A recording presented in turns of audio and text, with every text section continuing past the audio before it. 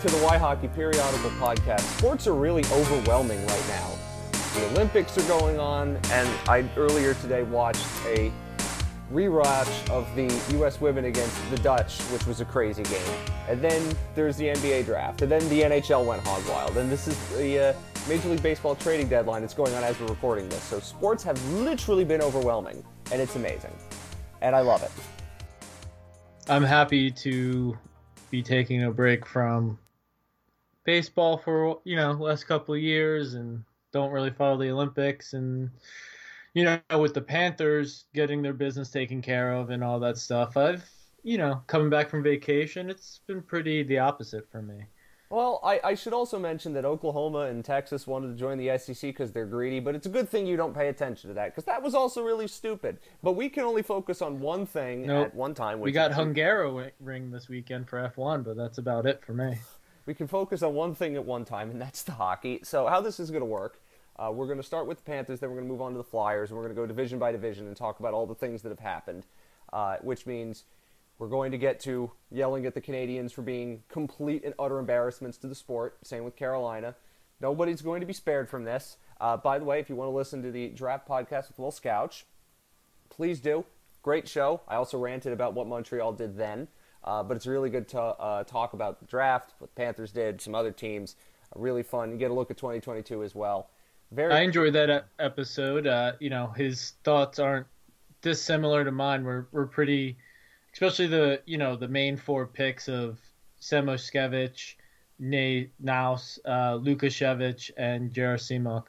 I think I did pretty well with those names. You did all right. No, nothing too bad about that. But yeah, you have that. I wrote something. Please listen. Thanks for coming on, Will. Appreciate it. Yes, he is awesome. One of the great people to talk. Next year, I hopefully won't have a vacation scheduled on the draft day because that draft day should be, pretty ironclad. Be in the end of June. We'll go over all of that in a second. Again, I also wrote something for the Y Hockey Substack, which is, again, more written thoughts about how I'm really embarrassed with the sport of hockey for all the crap that happened after the one moment where I was thinking, probably wrongly, but maybe in my naivete and hope of what happened last Monday when Luke Prokop came out, that maybe hockey was getting its act together somewhat. We'll get to that. And that's looking beyond all the recent memory crap before that Monday you talk about. Yeah, and Luke's announcement. So. Maybe there was a little hope in my mind. Maybe. But we'll get to that later. We'll focus on the Panthers first. And I joked earlier that they have really not participated in free agency. I mean, they made a big trade, but they haven't really participated in free agency in the way that other teams have, with just going completely hog wild with contracts that are ludicrous, and we will get to those. But for the Panthers, and a lot of their business has been re-signing their own guys, and it's going to get into a debate that I want to get into with you right now, which is how much do you want to bet on your own guys? Do you want to get married too much to your own guys, but then change for the sake of change and free agency not being, particularly good? So I'll start with this for the Panthers. They made a lot of changes, obviously, last offseason, and almost all of them were short-term bets to see who would pan out, and almost every single one of them worked. So I don't really blame Bill Zito for going back to the well here, and a lot of these players, we'll go through them individually. A lot of these are bets I don't mind, and there's nothing much I can say for reasonable bets that are, at this point, ones that a team should be taking. You should show faith in your group and belief that this group can do more than it did last year, and I think that's what the point of this offseason was for the Panthers so far. And listen, compared to some of the other things we've seen, I don't mind it.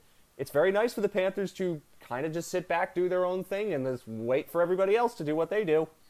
There's a few reasons why Zito would do it or why it was the right move. I mean, I think when you really look at it and you just want to do it pragmatically, there was maybe only two players who you didn't know whether they should commit to or not, and that was Montour and Bennett.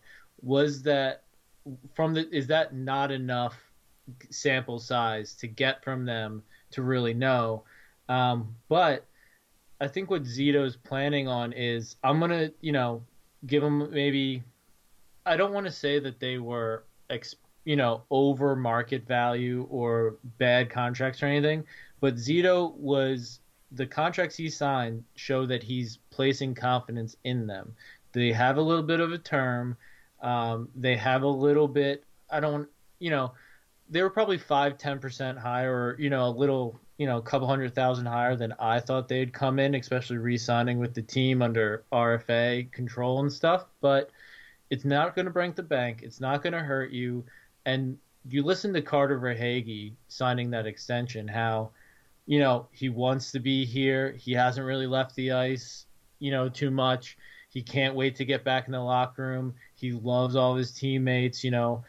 When they probably got the exit interviews that they got, that everybody was pulling the same way. They all liked each other. They all know that they kind of missed an opportunity this year, and they're hungry to fix it next year.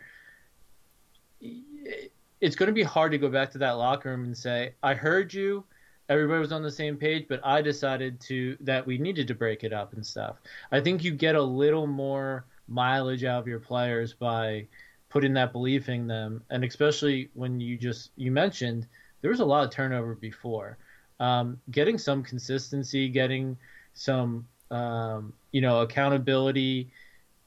Part of that accountability is being able to trust that you can give certain feedback, you can challenge, you can push, and then you can hold people accountable. And you build that by being with the same people every year. And this wasn't a group that really necessarily needed to be broken up too much more than what they did, which was just kind of shed some of the older, kind of expendable players and guys that they could live without. Like, as much as we like Wenberg, and if he signed at 4 million or maybe 3.8 or something for 2 years or 3 years, he probably would have been here. But good for him getting another opportunity, and Florida's not going to really miss a beat.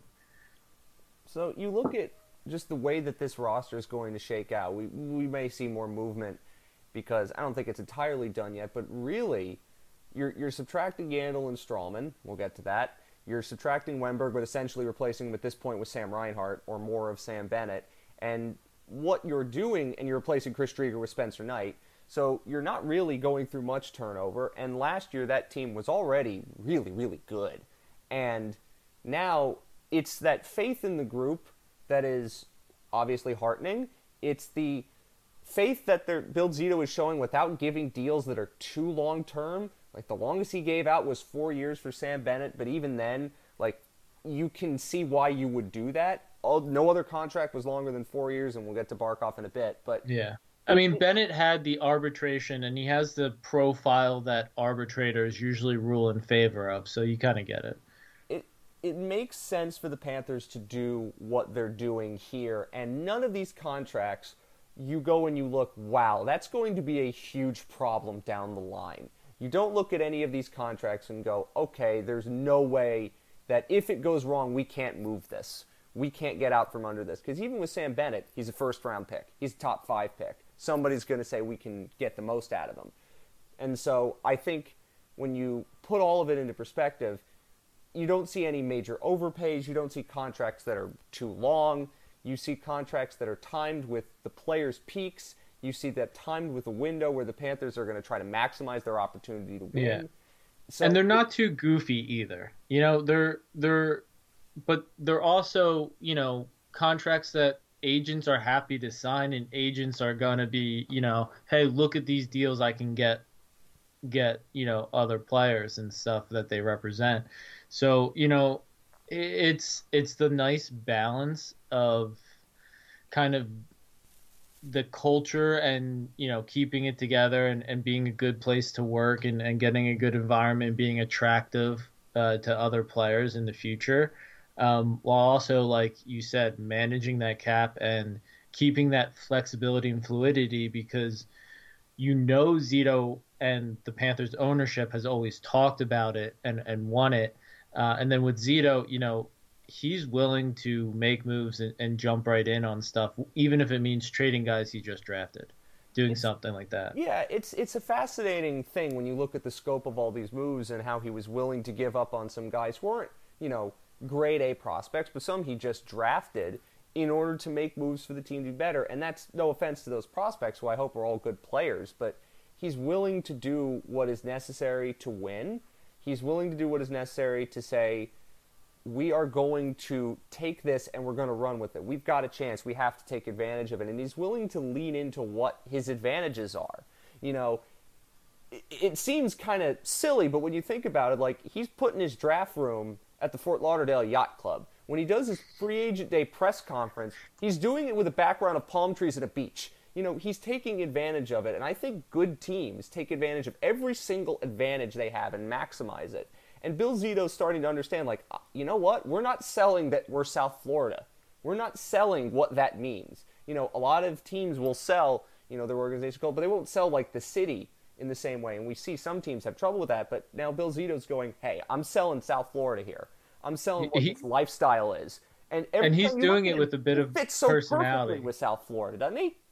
Yeah, I mean, like, you look at what he's wearing, like, what he wears to the office and shows up to press conferences and stuff is like what I wear on Zoom calls and stuff as a remote worker the last couple of years of my life. So I love it, but I think it also shows, you know, he's not going to be a Lou Lamoriello where, you know, you have to shave clean, you have to wear a pinstripe suit in certain colors, and you can only wear certain colored dress shirts and ties and things like that. Or, you know, I think that this team is going to, you know, has the runway to be a little more, you know, comfortable and cocky.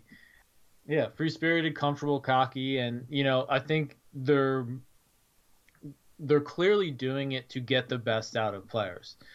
You see it with Sam Bennett. I mean, that's kind of part of what they're doing is, you know, players play the best and, you know, when they're most comfortable. Sam Bennett clearly wasn't comfortable. He's now saying he's having the most fun. He feels, you know, he can be, you know, just himself. He doesn't have to worry about a lot of things, and that's why he's having so much success. I mean, it's why we are such big proponents and advocates for, you know, hockey being for everyone and going the extra mile to make sure people and your teammates and stuff are comfortable. That's what real leadership is, because even just in a pure selfish hockey terms, that's when you get the most out of them on the ice. Well, there's a couple factors in that I find interesting, and the first of it is somebody brought up Pat Riley, and Bill Zito kind of feel not that he's Pat Riley in the sense that Pat Riley is an all-time NBA legend. And yeah, he's accomplished, but he's starting to figure out, like, can I be a Pat Riley type for this franchise? Can I start using the things that Pat Riley did to exploit, you know, the advantages he had running the Miami Heat to do the same thing with the Panthers? And there's it's way too early to say that because Pat Riley obviously has won multiple NBA championships with the Heat, but the Panthers are starting to exploit that a little bit, and I think that's really important. And the other thing that you're seeing with this team is, you know, you're getting versatility on the ice. That's important, but they're also leaning into, you know, what are our strengths? We're just going to be this offensive fun team. You know, we see all these teams trying to be big and mean and nasty because that's what apparently wins in the playoffs, except it wasn't actually what won, because people are misinterpreting how Montreal got there and why Tampa was good. And they're saying, you know what? How about we exploit the fact that we're just going to be a fun offensive team, and if we have to outscore you 8-6, we'll do it. You know, they're leaning into that. They're leaning into, I think, the qualities that they have as a team and not trying to, you know, sully them, in air quotes, to win a different way or win the way you think you have to win. They have a plan, and they're sticking to it, and that's all you could really ask for, even if you might disagree with quibbles here and there. And that's why, you know, you're acquiring a player like Sam Reinhart, who was a plus player last year in almost every important regard, even on a really terrible Buffalo team, and now you're putting him on a team where he could be a first-line winger or a second-line center, and you go and you think about what this Panthers top 9 could be like next season, and you're going, this is going to be one of the most fun teams to watch on a night-in, night-out basis. They might have duds, but on any given night they could score 8 if they want to. And I mean, just as neutral, that's going to get people in the building because you want to see that.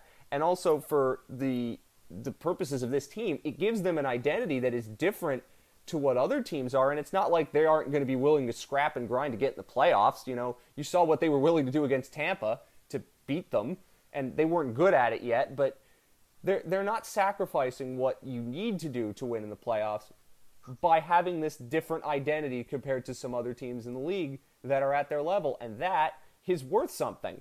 Yeah. But I mean, I think we've sung their praises enough, and I think that just goes to show the low bar of just not worrying about every single announcement your team's going to do because the front office and the ownership aren't aligned, or whatever the current flavor of the week is, or it's nice and everything, but with that comes exceedingly high expectations. We would say that the Panthers conservatively are top 6 to 8 team in the NHL, probably pushing more to 5, 6 with some teams like Boston, maybe bleeding a little bit and coming back down to earth, and Washington as well. So it's not like they should be doing this. They're now at this level and they have to keep improving. We talked about how right now they're probably done, but looking at this team, there's still a lot of room for improvement, especially if I'm considering myself a top 6 to 8 team in the NHL.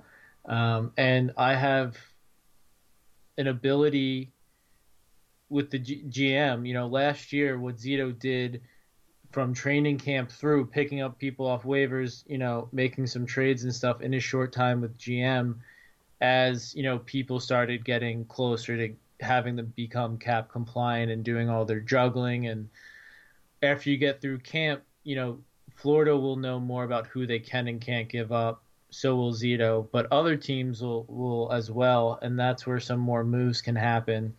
And I think that Zito's kind of positioned himself to have, competition at the forward and especially at the wing spot with young prospects, with guys in their prime, or Hornquist and stuff, some guys on their downside of their career, and it's up to them to win out a spot, or they could be moving to fill a hole or to patch an injury that happens in camp or something like that, because Zito can never really be done. I know for a fact he's not, stopped taking calls or stopped making calls and stuff.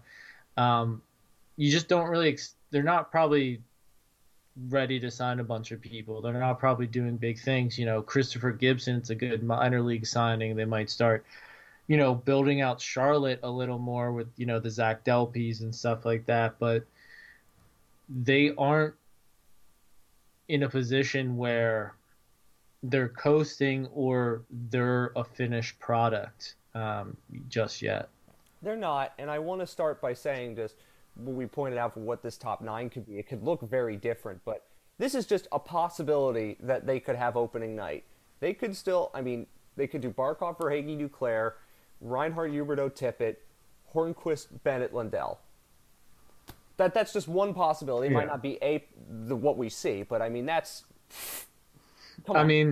Tippett, there's a couple of names that I don't know if I'd be slotting them into a line yet, because I think they're part of the names that Zito wants to see how camp works out and stuff, where they could be, trade bait. And, Tippett, Denisenko, I think, are some of those guys.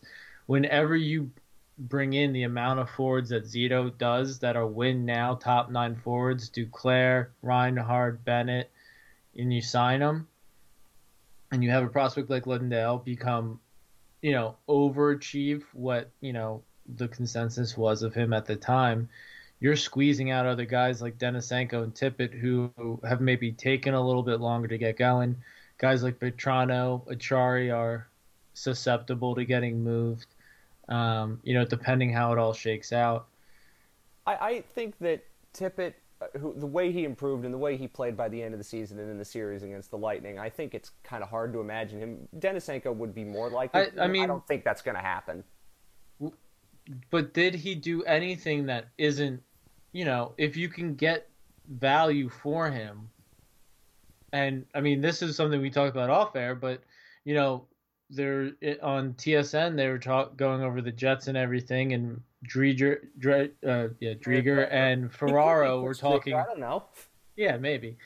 He's probably looking for more of a starter role. So, but they were talking about how the Jets might be willing to move Ville Heinola for a forward. If you can get Ville Heinola for Owen Tippett, I mean, yes, Owen Tippett's steps forward last year is why you can maybe get a guy like Ville Heinola, who you can see as being a long-term left side defender. And looking at the D prospects, looking at Florida's cap friendly page and stuff, that's where they need help. And to be able to get somebody, Ville Heinola, who's an emerging D prospect who can play minutes this year and in the next, and probably in the year after that, start being a real top four contributor, it is probably worth it.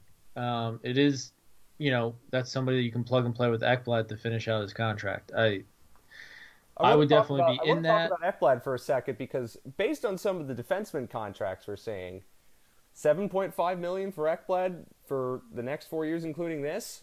Yeah, one of those contracts being Darnell Nurse might be hitting the $9 million mark. Oh, God.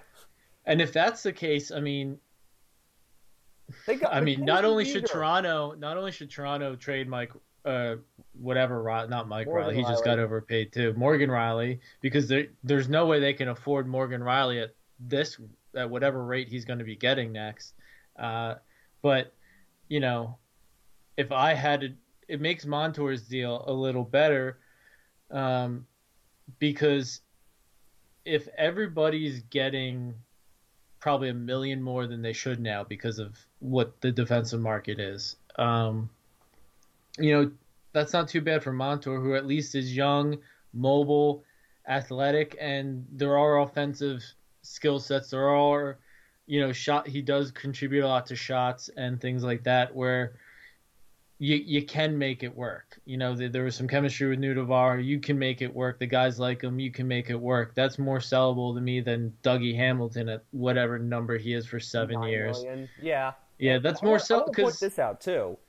I mean, Mackenzie Weegar's making $3.25 and was a Norris caliber defenseman last year. Yeah, I mean, after seeing the Montour deal, my first thought was how insulting to be Weegar right now. Where you're like, oh damn, if I just did a shorter deal or waited, I'd be getting $9 million right now. I'd be getting $8 million, $7 million at the worst. Crazy. But also Forsling at his deal for somebody who played as well as he did last year to get what he's getting compared to other defensemen on the market is insane. Right, and it shows that Zito he understands the market right now. He's making his own bed. And he's very confident in it. So I think it's exciting. But I mean, I'm looking at this, and even with the Forsling being good, Nudvar and Montour pairing working, Ekblad being healthy, if Weegar can play that top line pair with him, there's so much to like. I'm a huge Juleson fan, but that's a lot of guys who play their best hockey on their right. Weegar's and Forsling are probably your only real left D, and that's a bit concerning to me. So to get somebody like Heinola, who I would say is the first or second best defensive prospect in the world right now, would be a coup. And I'm just going to talk it up this time because I'm not sure how much traction that trade rumor will ever get or anything like that. It's a Canadian off-season trade rumor or on the radio, so take it. But if it's true, there's no way. If Zito's the person we think he is, the general manager he is, not the person. I shouldn't say that. We know hockey people are not, Hockey people are hockey people, yeah. Anyway. They will let you down, and I'm not saying Zito will let us down. I hope he doesn't, but hockey people are hockey people. Yeah, except Paul Vincent, apparently. Maybe about that. But as I say, like right now, defense is the area where they could most use an upgrade, but I have no doubt that Bill Zito isn't checking in on everything as he always does. As I mentioned on a previous podcast, they get linked with everything, and it's because Bill Zito checks in on everything. So if Ville Heinola is available, I'm assuming he's checking in on that. We'll see. Yeah, I think you got to make a concerted effort because I think stylistically he is a Miro Heiskanen type player you can put next to Ekblad. He's going to log big minutes. He's going to show up in big games. He's going to do whatever it takes to win. He plays his position, and oh yeah, he contributes offensively. The one problem with him, and the one reason the Jets will trade him is because he's not over 6 foot. He's probably going to be 6 foot. I don't think that matters though, because if you're going to play the way the Panthers are going to play, I mean, And if your partner is going to be Aaron Ekblad, I think it's kind of balanced out. Well, you have Radko Gudas, you have Ekblad who could do that, but also the way the Panthers play, you need guys who can skate. If you're going to play the way the Panthers are going to play, and that Jack Hahn breakdown heading into the Lightning series is a great explainer. There's also a Dim Filipovic article on Elite Prospects today that part of it goes into Panther systems and stuff like that relative to their new signings and the bet they're making. So yeah, but I mean, like, if you're playing the way that they're going to play, you don't want big guys who can't skate. Like, that's not the way you want to play. Montour's a big enough guy who can skate. Same with Forsling and Weegar, especially the way they play. It all comes down to wash. If you're competitive, if you have good skating posture, if you know when to make contact, how to receive contact, and if you have a good center of gravity and you know how to carry a puck to not lose it, it doesn't matter, man. I mean, Marty St. Louis was built like a tree trunk, below his waist, and his legs were just oh god, that's. I was in trouble like three words into that. Fair enough. It's fine. I know what you meant. Not that there's any, Not that there's anything wrong with that. That's my line. Anyway. Yeah. But, it was hard to get him off the puck. It's hard to get, Kimmo Timonen off the puck. Kimmo Timonen could keep guys away from the crease. Kimmo Timonen could keep, rebound and second opportunities off the opponent's stick. And that was by getting underneath of him, being strong from his core, and just knowing how to position and timing and all that stuff. And that's something Honola has. That's something that the Panthers look for. Montour has it offensively and getting in the rush and stuff. And if they think that they can, get his defensive awareness and his defensive instincts a little more, even just like a little better and just, more the other way, his contract's can be paid for itself. And, especially because I see it ending in a trade to replenish the picks. Not a bad deal. I mean, when Montour sucks, I'm going to call him out and I'm going to be like, oh, they never should have signed the deal and everything just because I wouldn't have signed it. But, I mean, looking at all these deals, looking at, Hakanpää getting almost $2 million, looking at, I probably would have given Sutter the extra year and got in for just around Montour, but that is more of a problem down the road. Montour isn't. I can see why they didn't do it. I can see, you looked at the Montour contract and you thought, when it was signed.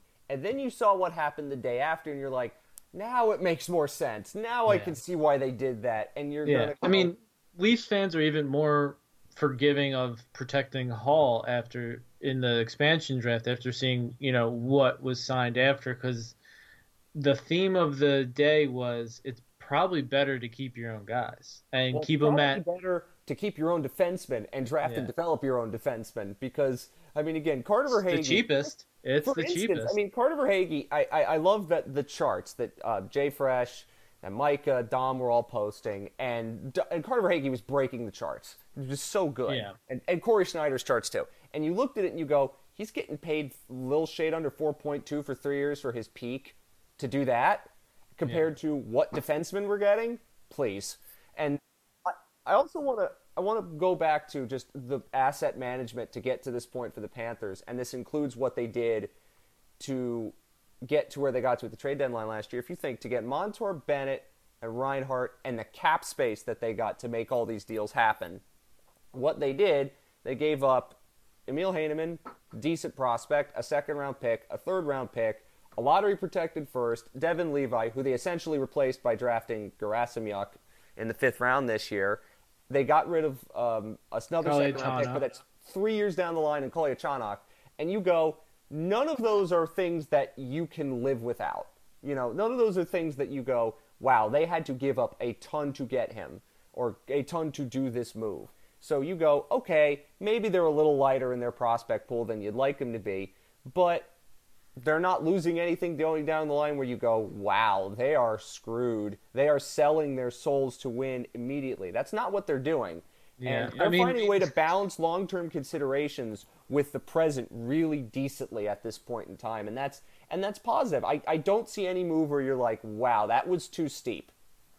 no, you're right. I mean, and the only, when it comes to asset management, it's like, okay, they're probably out of D prospects to trade, and they're probably out of draft picks to trade unless they're going to trade their 2024 first rounder. I think they're going to keep their 2023 first rounder because that draft is you just want to be holding that ticket that year.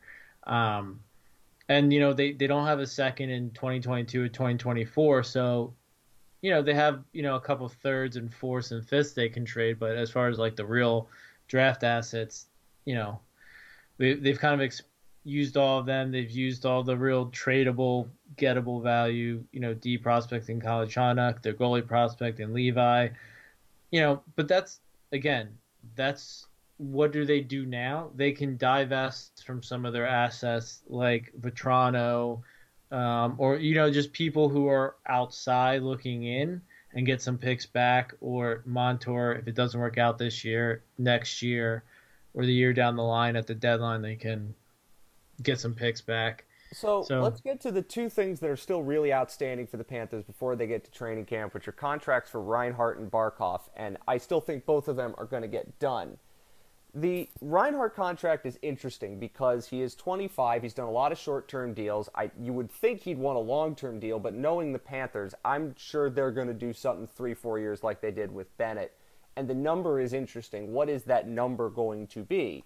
Because the one thing that Bennett and Montour and some of these other players got is they already went through the Panther car wash and got their stat bumps. Sam Reinhart has not had that yet. So if you're the Panthers and you're betting on your ability to, again, make players better now that they are down here, and they get the stink of wherever they were off. In Bennett's case, it was Calgary. In some of these other cases, it was the Sabres. So if you're the Panthers when you're doing this negotiation, Reinhart last year was on a $5.2 million. I think he wants probably somewhere between 6 and 7. I think if they get in the low sixes for 3 years or maybe 4, you're probably happy with that.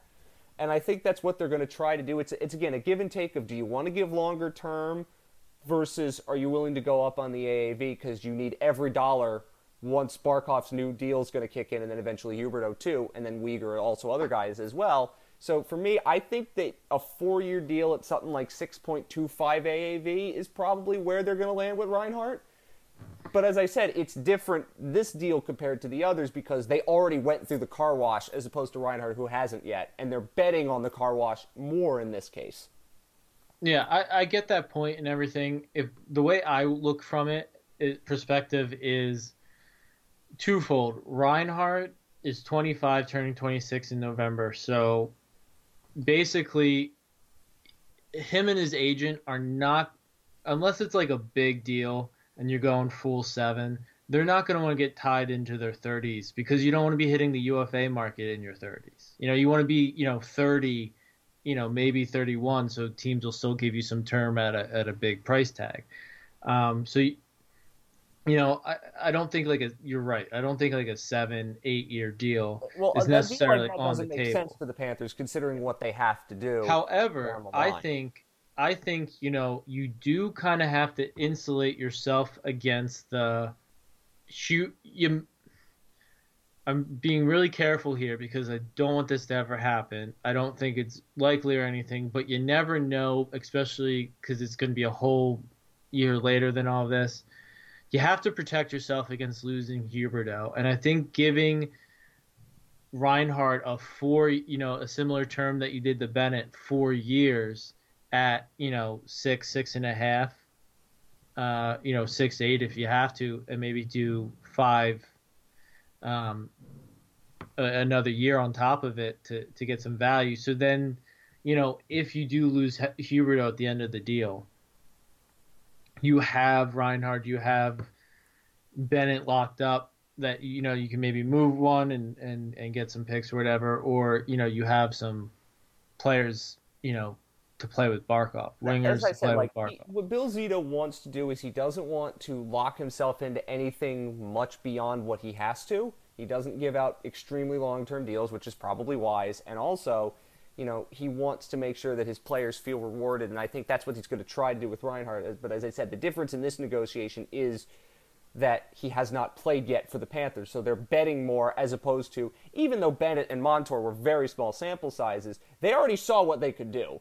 With Bennett, I mean, he played really well in the playoffs in addition to playing really well when he got here in the regular season. Like, there is something that they can tangibly see, and whatever the public numbers are, they have more behind the scenes. Bill Zito is looking at that with the guys he has. Again, whether we know about them or not, he's always looking at this. And this is an organization that plans everything, or Bill Zito likes to do that. He wants to be prepared. So I think that's going to be interesting with this contract. But then the next one is Barkov. And I think this one's a lot easier because Braden Point just signed 9.5. Like, if the Panthers gave him that exact same deal, basically, you'd be going home laughing. That would be the deal. That would be great for everybody involved. Because Barkov would do the same thing that Point would do, is saying, hey, I'm taking a little less, but I'm also in South Florida, so I'm making a little more, and I have creative accountants. And then that little bit of extra money can be used to ensure that we have a chance to win for many, many years to come. And that's what Tampa did really well, to keep their window open, and I'm assuming that's what Bill Zito's going to try to do with Barkov. So as I say, 8 by 9.5, if that's the deal you're giving Barkov, everybody's going to be happy with that. Yeah. I mean, I think I've always been saying it's 8 by 9.8. That's always kind of, but it wouldn't be surprised me if it was 10.8 or something. I think it comes in between 9.5 and 11 million for 8 years. And it really just depends on, how much does he want to take off for Huberdeau? Because Huberdeau's not going to come in double digits, but Huberdeau's going to come in probably a strong 8.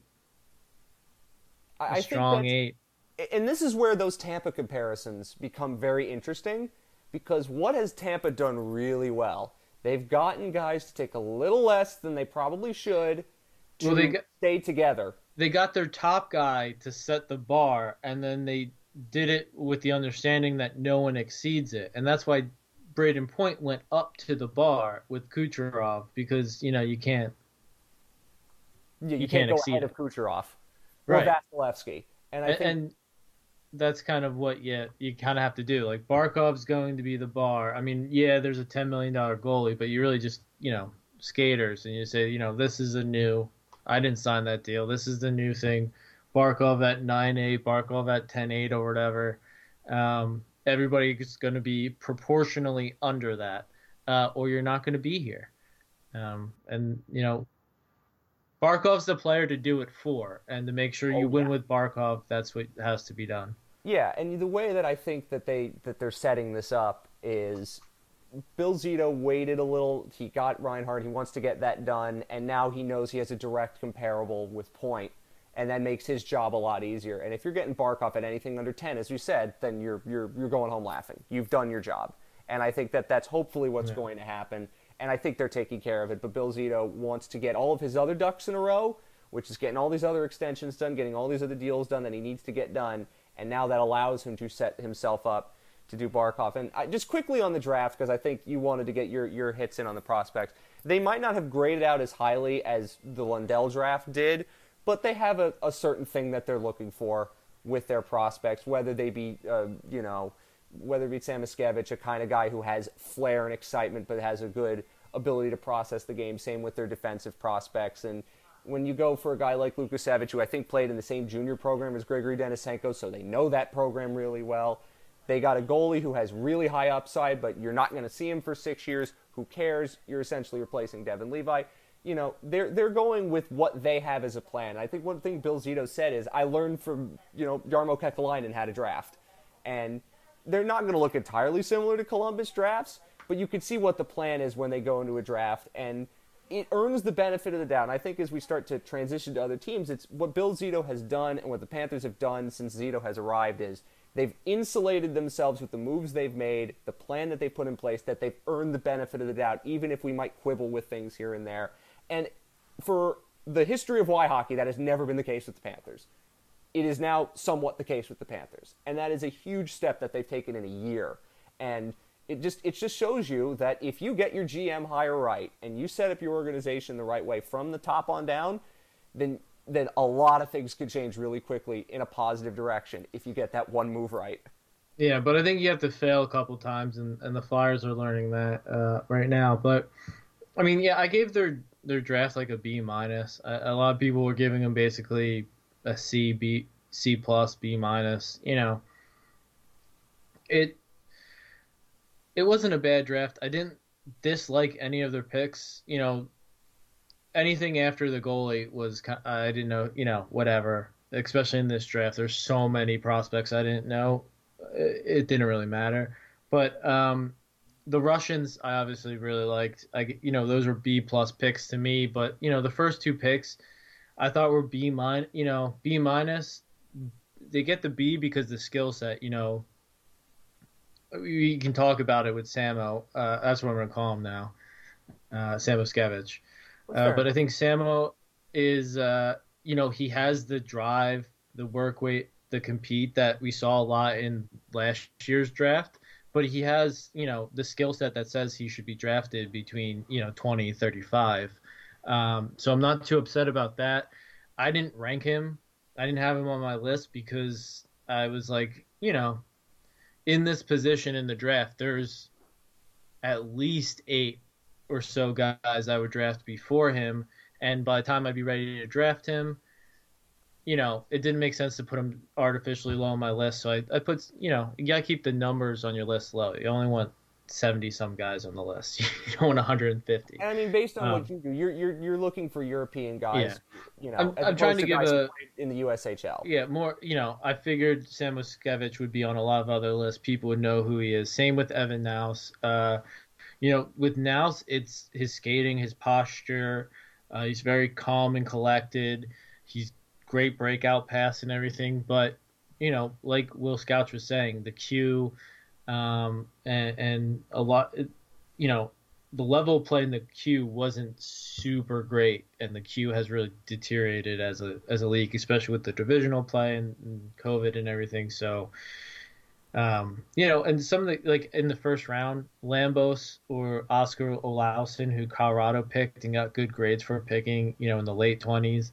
I thought those would probably be the two guys I would have stepped up to. There were some guys who fell based on my rankings, like Shiberkov, Ville Koivunen, Aturati. I hated seeing Nikita Shiberkov go to the Rangers, or Koivunen going to Carolina, because of course that's what they needed. But I trust the pick. It's something that will most likely work out, and you can agree with the logic, and that's all I ask for. Same with Naus. I mean, Kapanen, Salmonen, all the ins. But there was the defenseman Dmitry Kuzmin from Belarus, who I think was such an upshot defenseman. He's really talented offensively, he has a ton of skill, but he plays his position. He has some pro experience in Belarus. I mean, it's not a great league, but at 52, it made a lot of sense. And then Kirill Kirsanov and Victor Sturmberg were two Euros who fell the first round, and I thought, they were still available at the time they could have drafted. But when I saw the draft, my first instinct wasn't, oh, why didn't they pick that guy? It's, oh, that's an interesting pick, in a good way. Like, oh, I want to see what they can do with that. It's moldable, the talent, the skill set's there. And then, picking Lukashevich in, I guess that was the 4th round, right? Yep. I had him basically where Naus was picked in my rankings. So, this is somebody who he was a Bambi on ice. He shot up in height. He was only 160 pounds maybe, and he's like 6'4", 6'3". He skates really well. He passes really well. But some of the finer points and things with his hands and stuff and his transitions, pivots and stuff just aren't there, and there's just a lot to do because he's just so raw.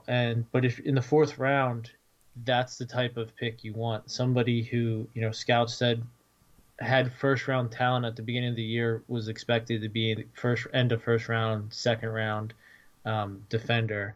The old scouts would call him big and rangy, but I think his passing and shot contribution data and stuff shows that he's a modern defenseman too. It's an interesting way of going about it, but they have a plan and they have a draft Yeah, identity that they want it's to, and it's a lot of smart players, just guys who are yeah, smart that have the ability to be flashy, but the ability to process the game, I think, is something that's very important to them. And a lot of these other things like size, this doesn't matter. If you've got the brain, as we say, there are a lot of but things that can go as a hockey player. I've learned it from Igor Larionov. I said it in the other show. Your brain doesn't go. If you've got a good hockey brain, that can carry you. right, yeah, did get some size. I mean, as far as like height and stuff. So I mean, they did cover that, but they didn't leave skill or anything off the They didn't. They table. didn't, they didn't go Uh, size for the sake of taking size. I mean, that's yeah, essentially what they're doing. yeah. I mean, I definitely would love. The one thing that was really noticeable for me is you look at last year's draft board, you look at this year's draft board, they do not seem. There's obviously overlap and stuff, but it's everybody put the Panthers mock draft down a whole different route, down their first couple picks down a whole different route because they were expecting a mirror version of last year, and it was nice to see that they're not predictable. And they're not boxed into one way of thinking.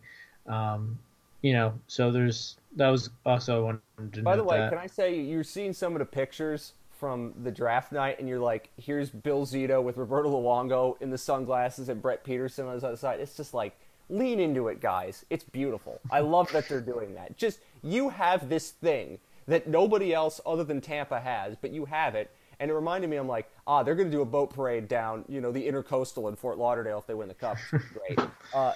It's gonna be a lot of Yeah, fun. I will be there for that. So I think that's pretty much it on the Panthers. As I said, I like the way this team is shaking out. I think they're going to be so much fun to watch going forward. They obviously can improve along the margins. We know that this team has a step to take, of course, but it's going to Yeah, be a ton of fun. Just a one note on the schedule, which was released. There are a couple stretches that are a little gross. They have a stretch in March where they do a California road trip plus Vegas, a 6-day break, and then the 3 Eastern Canada teams. So that's going to be a little rough. It's like, I think, 3+ weeks where they're not playing at home, but they got a lot of interesting home games early. I mean, by the way, how about the Panthers for the biggest gate weekend of the year, which is the weekend between Christmas and New Year's? Montreal Rangers, Tampa. Whew. Go to the that'll BB&T be Center for fun. those games. They are going to be wild. Also, I think they're going to get 20,000 plus for that Saturday home game against the Islanders. Just you're good. The BB&T Center at times this year is going to be a madhouse. And the Yeah, home finale against Tampa too. Whew, there are going to be some nights at that building. We've talked about it repeatedly. If you go to the BB&T Center for a big game, there aren't many better rigs to watch a big game. Holy crap, there are going to be some fun games at the BB&T Center this year. And they got a chance to, they don't have crazy road trips until really the back half of the schedule, like January, February. Well, February with the Olympic break, but if we have it. But they yeah, got a chance to really get some stuff done early on, which is it's going to be fun. So I'm looking forward to the Panthers. Now we have to talk about the Flyers. And we were yeah. so We sh- excited about Ryan Ellis. And then, yeah, oh we boy, should keep this quick because it's really hard to digest what Philadelphia and Colorado has done and really be able to speak on it with final formed thoughts or even just formed thoughts. But you know, I don't know how a team can take something that was such a lopsided victory in a trade and then turn it into a possibly losing off season so quickly. I This has really made me just go back and look at the tenure of Comcast as the steward of the Flyers and what they've done. And hindsight's 2020. All of that, but they got a player in Claude Giroux in the late first round, pretty hard to do, and he became a hell of a player, one of the best players in the league, like top 5 player in the league. Had the playoff experience young, had the run to kind of form him and everything, and then they've just done nothing since. Um, the best thing they've done since that run, I thought really was the trade for Ryan Ellis, and then they followed it up with moving a lot for Ristolainen, more than they moved for Ellis, which I didn't understand how somebody could give up so little for Ellis and then give up so much for Ristolainen and think that that is a good plan. I just don't know if they're having too many people make decisions, or if they're jumping from thing to thing and they're just being overreactionary. But the only positive I can say is change for change's sake could be positive here. And, hey, maybe Ristolainen, I really liked him as a talent evaluator and a prospect. I thought, he was good, and I think my stance is Buffalo had ruined him. Now, in saying that, I don't know if there's anything to reclaim. I don't know if there's anything left to get back if he's salvageable. To me, it's a Mike Matheson write-off. I don't want anything to do with him anymore. And they paid a lot for it.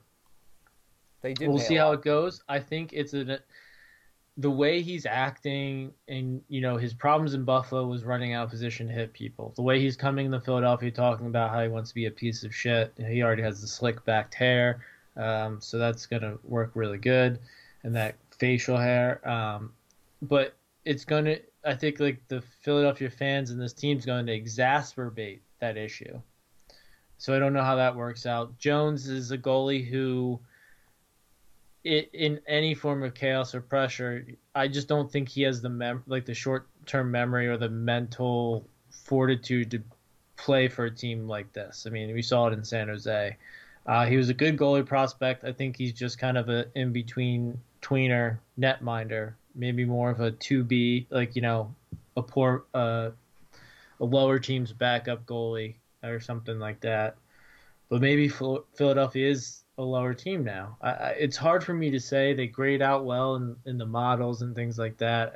G and Couturier are good. Farabee, JVR ain't half bad, but I don't know. It's hard to really even just find I wanted them to pick a lane, and they've picked they picked the lane, win it, go for it now and everything, but how they're going about it is so buckshot. Again, I'm kind of thinking pick a plan, but we'll see how it forms. So it's still incomplete offseason. My opinions here clear on the Flyers. Going for it is the right move. The Metro is a morass of samey teams. None of them are better than the 4 best teams in the Atlantic. So the Flyers, if things break their way, can win.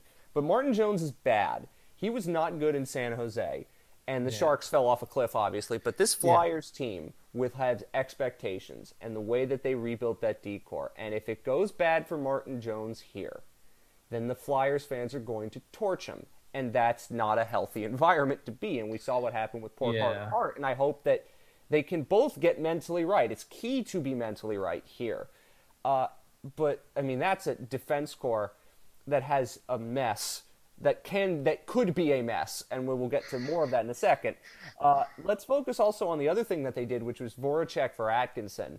And now that we've seen a lot more of Cam Atkinson because of the recent playoff runs and what he is in Columbus, I don't mind that trade. I think Atkinson can score goals. I think that a change of scenery will do him well, and it's clear that Voracek needed a change of scenery too.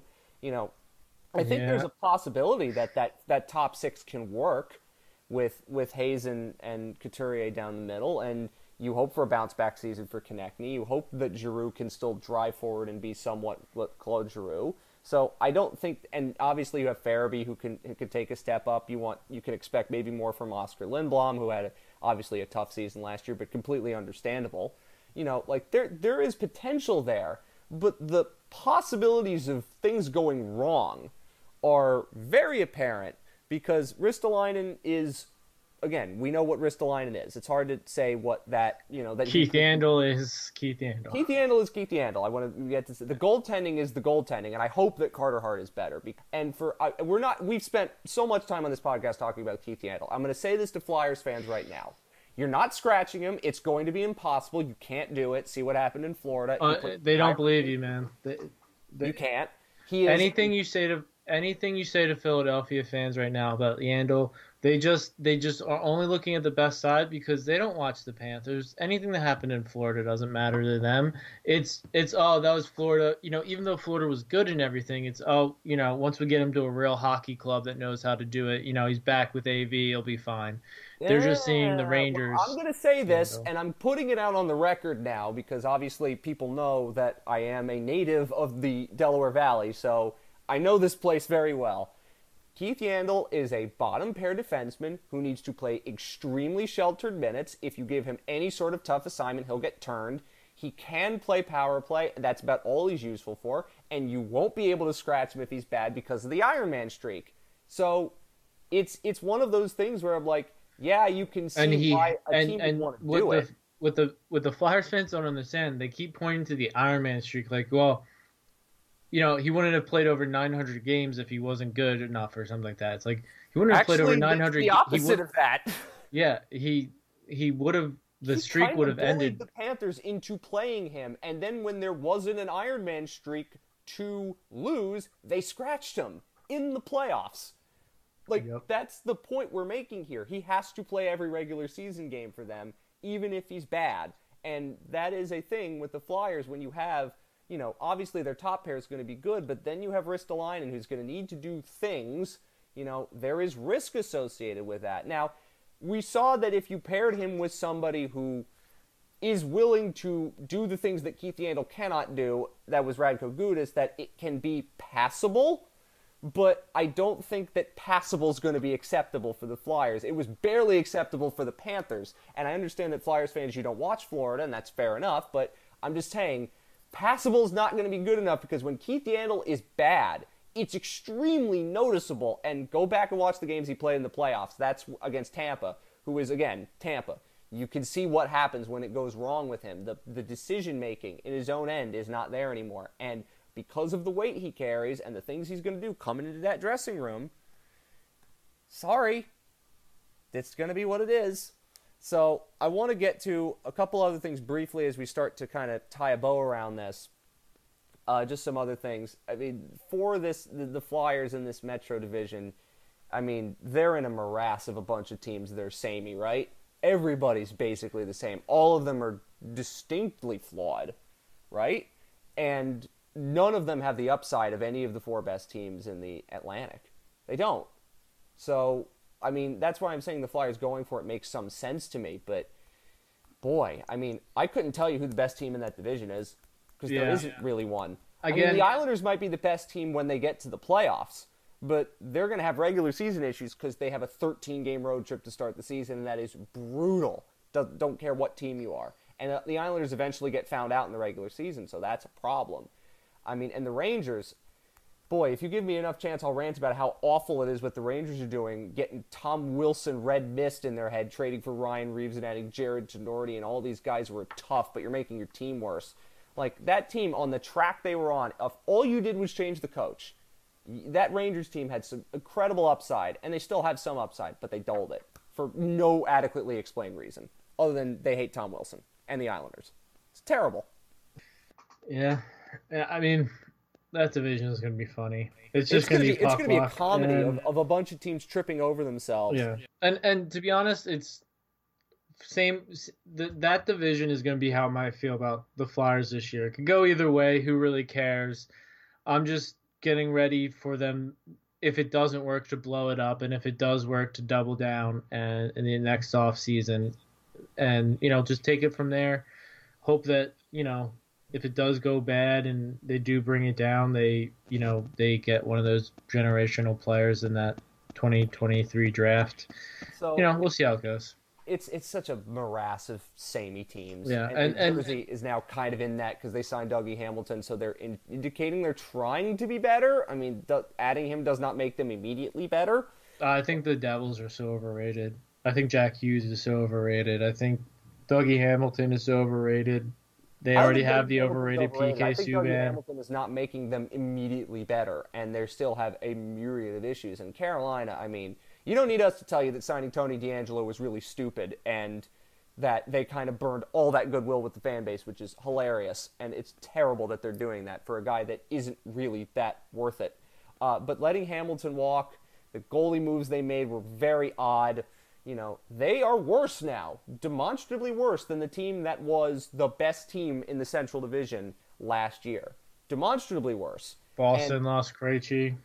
Boston, well, Krejci wasn't what Krejci has been, and obviously he had a great He's career. still top 5 in playoff points in He's a recent good player, memory. but He's still a I like some of the 2C. depth that they added. I like the depth that they have. I think that, defensively there are some concerns. I don't think there's any doubt about that. And the goaltending They have with no Omar, goalie. he was good in Buffalo, but I mean, you hope Tuukka Rask eventually at some point is healthy, but Boston's going to be there because they just know what they're doing when it comes down to it. Last year they just got worn out by the end by the Islanders, but they're going to be around. Toronto's goaltending is better, but they still don't have the depth I think that would require them to challenge in the way that I think you'd like to. But I mean, I don't think as I said, their front office is that smart. I don't think their front office is I think that a lot of smart. Leafs fans are starting to agree with you. Can I say the funniest I've seen some Leafs fans talking about what's the funniest outcome when Foligno signed with Boston. I said the funniest outcome for the Leafs is they play the Panthers in the playoffs and they lose to a team with a longer playoff series win drought than them. That is the funny outcome that happens next year. Because the Leafs haven't won one in 17 years. It's been 25 for the Panthers. If the Panthers beat the Leafs, then chaos reigns in Toronto. And it would be a really, really fun series, don't get me wrong, but the chaos would reign. The other thing, I mean, Tampa, they're just going all in on being really annoying. Corey Perry and Belmar, how many things are going to happen when those two teams, right? Oh, my word. It makes sense, though. I mean, like, what do they have to do get better at skill-wise? Nothing. They just have every team coming for them, and every team hates them like every team hates Vegas. So you just kind of have to insulate yourself against that. And I mean, and Perry and Belmar are going to be annoying, but again, Alex Barré-Boulet, Ross Colton, somebody else is going to come in and do what they do. And yeah, they lost Johnson, Gord, Goodrow, and Coleman. And those, it's not a loss when you turn it into like a winning trade proposal. And they turn it into a way to LTIR, and it works. And by the way, Brent Seabrook's contract is insured, so they're not actually paying out that much money. It's just a creative accounting move. But Tampa's going to be Tampa, and so I think that's why that division is very difficult. We'll say this on Montreal. First of all, you don't need us to tell you what they did at the draft was incredibly offensive and stupid, and the victim is being... It's such a shame what is happening to her. She deserves so much better. I would like to say something now. I think that this is an incident that has given me some clarity in other things. That there has been so many players in the CHL that have come through either recently drafted or not drafted that have had sex charges, sexual harassment, pictures, all of this different stuff. I mean, there were a Flyers prospect, and a couple at the Spitfires, I believe. And I don't remember the team, but like this is something that happens way too often. And what I'm scared is going to happen is everybody's just going to pile on to the Montreal Canadiens and this, and this instance and everything, and they're just going to keep using the names of this one person and this one victim and this. I think, this needs to be taken care of, and this needs to put in perception of everything. This is one giant conversation right now. What's going on in Carolina, what's going on in Chicago, what the league's doing to help Chicago bury it, what Joel Quenneville's doing to help Chicago bury it, what we've in the past, why Bobby Hall is still used on NHL commercials, why is Sean Burke still working for a team, there is so much that needs, and this is all in one thing. And I think when everything can get so hyper focused and hyper sensitized on one thing. And to me, my big takeaway from all of this is all one big conversation about how there's a lack of accountability and leadership in the NHL when it comes to their player behavior, their franchise behavior, and the people who work and make up their NHLPA and make up and work the league offices and make up and work these franchises on the business and hockey side. And it needs to be taken care of in a swift and meaningful manner, because this is just disgusting. And I'm getting to the point where like with other sports, I'd just eventually tune out because it is just so stupid. I think I made the point with Will. I said that this is a problem that is not just a Logan Mailloux problem. It happens everywhere. And as I said, the next time this happens, and there's going to be a next time, that it's not going to be the kid. It's going to be the culture of the sport. And I'm talking everybody at the junior level. It doesn't matter where you are, what country you're in. You are in the firing line because you are the guardians of this. If you know this is happening, and you do because it's ubiquitous, people are telling you this, they're not lying, this has got to change. The culture that allows this to happen. I'm not forgiving Logan Mailloux for what he did. I'm not forgiving the Montreal Canadiens for what they did because they are, I mean, Logan Mailloux, I hope he's able to get right, but I doubt the Canadiens are going to help him get there. And the Canadiens, you already know what has been said about them. But this is a culture that is far beyond one person, and it's got to stop. And I hope that people are now understanding just how pervasive this is. And the Blackhawks situation, I hope, is making people understand how pervasive this is. And we have to make it stop. And it is incumbent on everyone to hold people's feet to the fire. Don't let it go away. You know, I think that I give credit to Sarah Sivian, who covers the Hurricanes and does a really good job asking questions. And the people who cover the Hurricanes asked very strong questions about Tony DeAngelo, and that was good. And the people who are covering this Canadian situation are doing a really good job of asking questions. They're very difficult questions, and you can see they're difficult questions because people don't have answers. And the people who are covering the Blackhawks, like Rick Westhead, are doing an incredible job of holding people's feet to the fire. And it has to be done. But It is not but acceptable this is in what sport. what is done is people are held their feet to the fire. The $1 million PR firms that are hired and consultants that are hired to do what they have to do to withstand the initial wave, withstand it, and then it just goes away.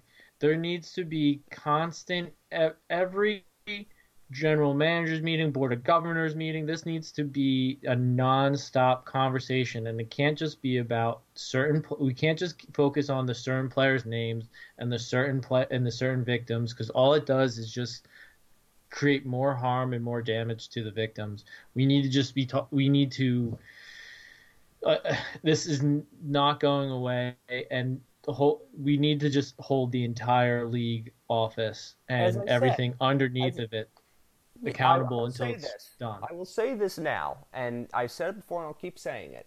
What happened when Luke Prokop came out was all good. It was very nice to see the support. It was nice to read the stories and see that people understood the gravity of the situation. But that does not excuse you for what else is happening.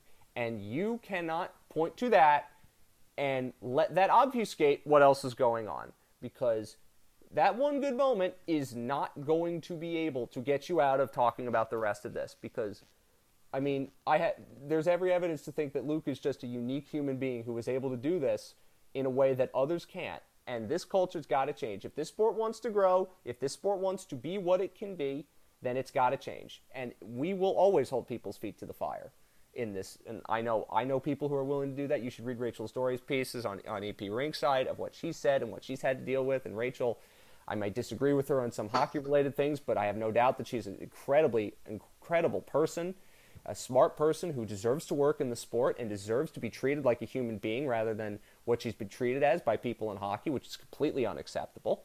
And we should judge people on merits, not anything else, and that is what this sport should be. And that's in all cases. Just quickly, going to touch on some other things, because we're not going to get to everything that I want to get to, but let's get to wrapping this up a little bit. Anything else you want to talk about moves-wise that you found interesting? No, I mean, still waiting for the Eichel deal and everything. I don't even know what could happen at this point, because all these teams are dropping out. Like, I guess the Rangers are still involved and could still pull it off. I guess a team like maybe Anaheim could do it. I think what Buffalo doesn't realize is by waiting, they're hurting themselves. I mean, his injury, his contract, his reputation, all of that stuff is not helping them, and it's why teams aren't willing to pony up the equivalent of 4 first rounders to get him. And the ones that they are like, they fit the loose definition of a 4th rounder, but like, come on, that's not what Buffalo is looking for. They have not done a good job in this situation. I thought that they did as well as they pretty well with Ristolainen. They did decently well with Reinhart. But I mean, if you're going to trade And Eichel, you got to get it right. you were at a draft where you were in a moment in time where people were throwing shit around for defensemen and stuff. Why wouldn't you Yeah, you're move definitely not move right. Eichel at that point? You're I mean, definitely we don't know the deals and everything, what was offered and all that stuff, but I gotta imagine somebody's offering and willing to take a chance and is offering something really good for him. And they got to I push guess him we'll because see. he's not coming back after all that's happened this year just does not seem He is feasible. not showing up to training camp now. I wouldn't be surprised. A couple of other things I think for Colorado. I mean, they got kind of played in the goalie market the way that it happened with Joe Grubauer. Sakic hates goalies, and I don't think that he's getting played in the goalie market. I think he's always just willing to risk it all in the goalie market because he's done that 3-4 years in a row now. He's just and then he'll go and pay up for the trade. You know, that's how they got Grubauer to begin with. And They did give up a decent amount to get I Kemper, I though. thought that as soon as Grubauer was gone, I thought they were going to get Vanacek because I mean they just keep getting Washington goalies, and that was somebody that'd be available for cheap. And then I thought maybe they'd get Vladar for a third round. I don't know. They have some good, decent goalie prospects. You know, Trent Miner and Justus Altonen or Altonen or you know, I'm not looking at the name in front of me, so I'm useless with it. But so I think you know, but that's the big issue. I'm looking at Colorado. They got worse this year. I They mean, did. they were gonna get worse by matter of fact, but you know they did good with the Landeskog deal. I mean that risk that Sakic took played off, but you know, man, their Belmar replacement is Darren Helm. They Like they got don't have the Darcy same Kemp. depth I of mean, I forward. like Darcy Kemper and everything, but that was a price to pay for Darcy Kemper. Yeah, I mean their That defense core is not as good. I mean losing Graves and Timmins I mean they will find players. They're good enough to find players, but they're not as deep as they were. They're still really good, but they're not as deep as they were, and that is an interesting concern for me. They are still one of the best teams in the league. They're still going to be a cup contender, but they're not quite as good. And right, that's they took a step back. Like there's no doubt about yeah. that. Vegas also, boy, so they must have been listening to us because now Evgeny Dadonov is playing with Riley Smith and Jonathan Marchessault. Isn't that hilarious? Yeah, I mean, Dadonov is a good pickup for them. I thought, you know, they kind of. My thing is, what they did to Marc-Andre Fleury, they should have used that cap space for somebody a little more important than Evgeny Dadonov because, I mean, how that played out, Marc-Andre Fleury, I'm a Flyers fan who hated him. I always hated Marc-Andre Fleury. It took me a long time to get over that just fandom and you know see how great of a guy he was and see you know how he keeps coming back on and off the ice from adversity and all that stuff and you know the years of what everybody in the league says about him to then leave it in a position where he feels that disrespected. I and then I don't think they got better because of it. I think they got worse. I don't know what Vegas is doing, but I hate Vegas. I've always hated Vegas. I like Seattle just to hate Vegas. I hope Fleury gets out of Chicago and can find, you know, hey, at this point, let's get him with Bob. Let's get Bob Luongo and Fleury teaching Knight how to play hockey. I don't care, you know, what has to happen, but He could go let's back to get Fleury. Pittsburgh, which would be quite interesting to me. Also, I don't quite get what Seattle's doing here. I do. Everyone's freaking Okay, out about explain it. it because I'm confused by what the Kraken are doing. Everybody's freaking out about it because they're not like maniacally trying to get every ounce out of every team at every stone. And that they're not trying to immediately tank or they're not trying to be, you know, they're not trying to exploit every market inefficient, you know, everybody online can, you know, can sit there and keep running things and getting the most out of it, but they're not in the actual market of what's going on. They're leaving themselves all the options. And I think what has happened is every team has spent just as much time game planning what Seattle's going to do as Seattle has spent game planning what they're going to do. Every team was ready for them. Every team fought everything tooth and nail and decided that we were going to make it harder for Seattle, even if it made it easier for another team and harder for us as well. That they just went into, we don't want to be embarrassed like last time. They overreacted. Seattle decided that they could have probably pushed for more and done things and stuff, but I also think that some things fell to them, like Grubauer fell to them. I don't think that was originally planned. It's hard though to see, like, they might make the playoffs because the teams that they're competing for in the Pacific are not good, other than Vegas. But just so yeah, what bar do they have to clear? I mean, they got good players. They're building. They didn't get anybody bad. They didn't give out any bad term. They were in. I mean, other than Grubauer, you could say and stuff. They were in on some bigger name players. You could say, yeah, they should have taken Price. They should have taken Tarasenko and everything. But Tarasenko's really hard for St. Louis to flip right now. That they couldn't keep waiting to flip him to sign Saad, so they just had to kind of announce the Saad deal and kind of limit them in other spots. With Kyrou and Thomas and some of their RFAs until they can get Tarasenko moved. So I mean, nothing worked perfectly, and I think last time everything worked perfectly. There was a lot of suckers.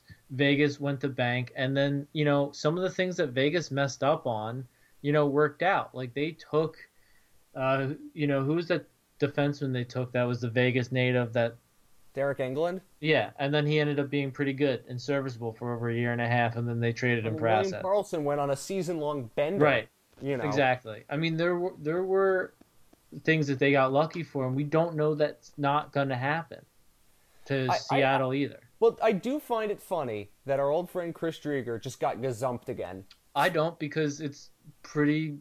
I mean, he was the best goalie at the time, but he's not good enough to not do that deal with Grubauer if you're an expansion franchise. And to me, if I was Colorado, I would have signed that deal 6x6 with Grubauer as well, because you're in the win now mode. I know it doesn't feel like that because they're the fifth youngest team, and I think ultimately that's what Sakic said. I can't get into the term on any goalie because I'm the fifth youngest team, but that's a dangerous game to play the other way.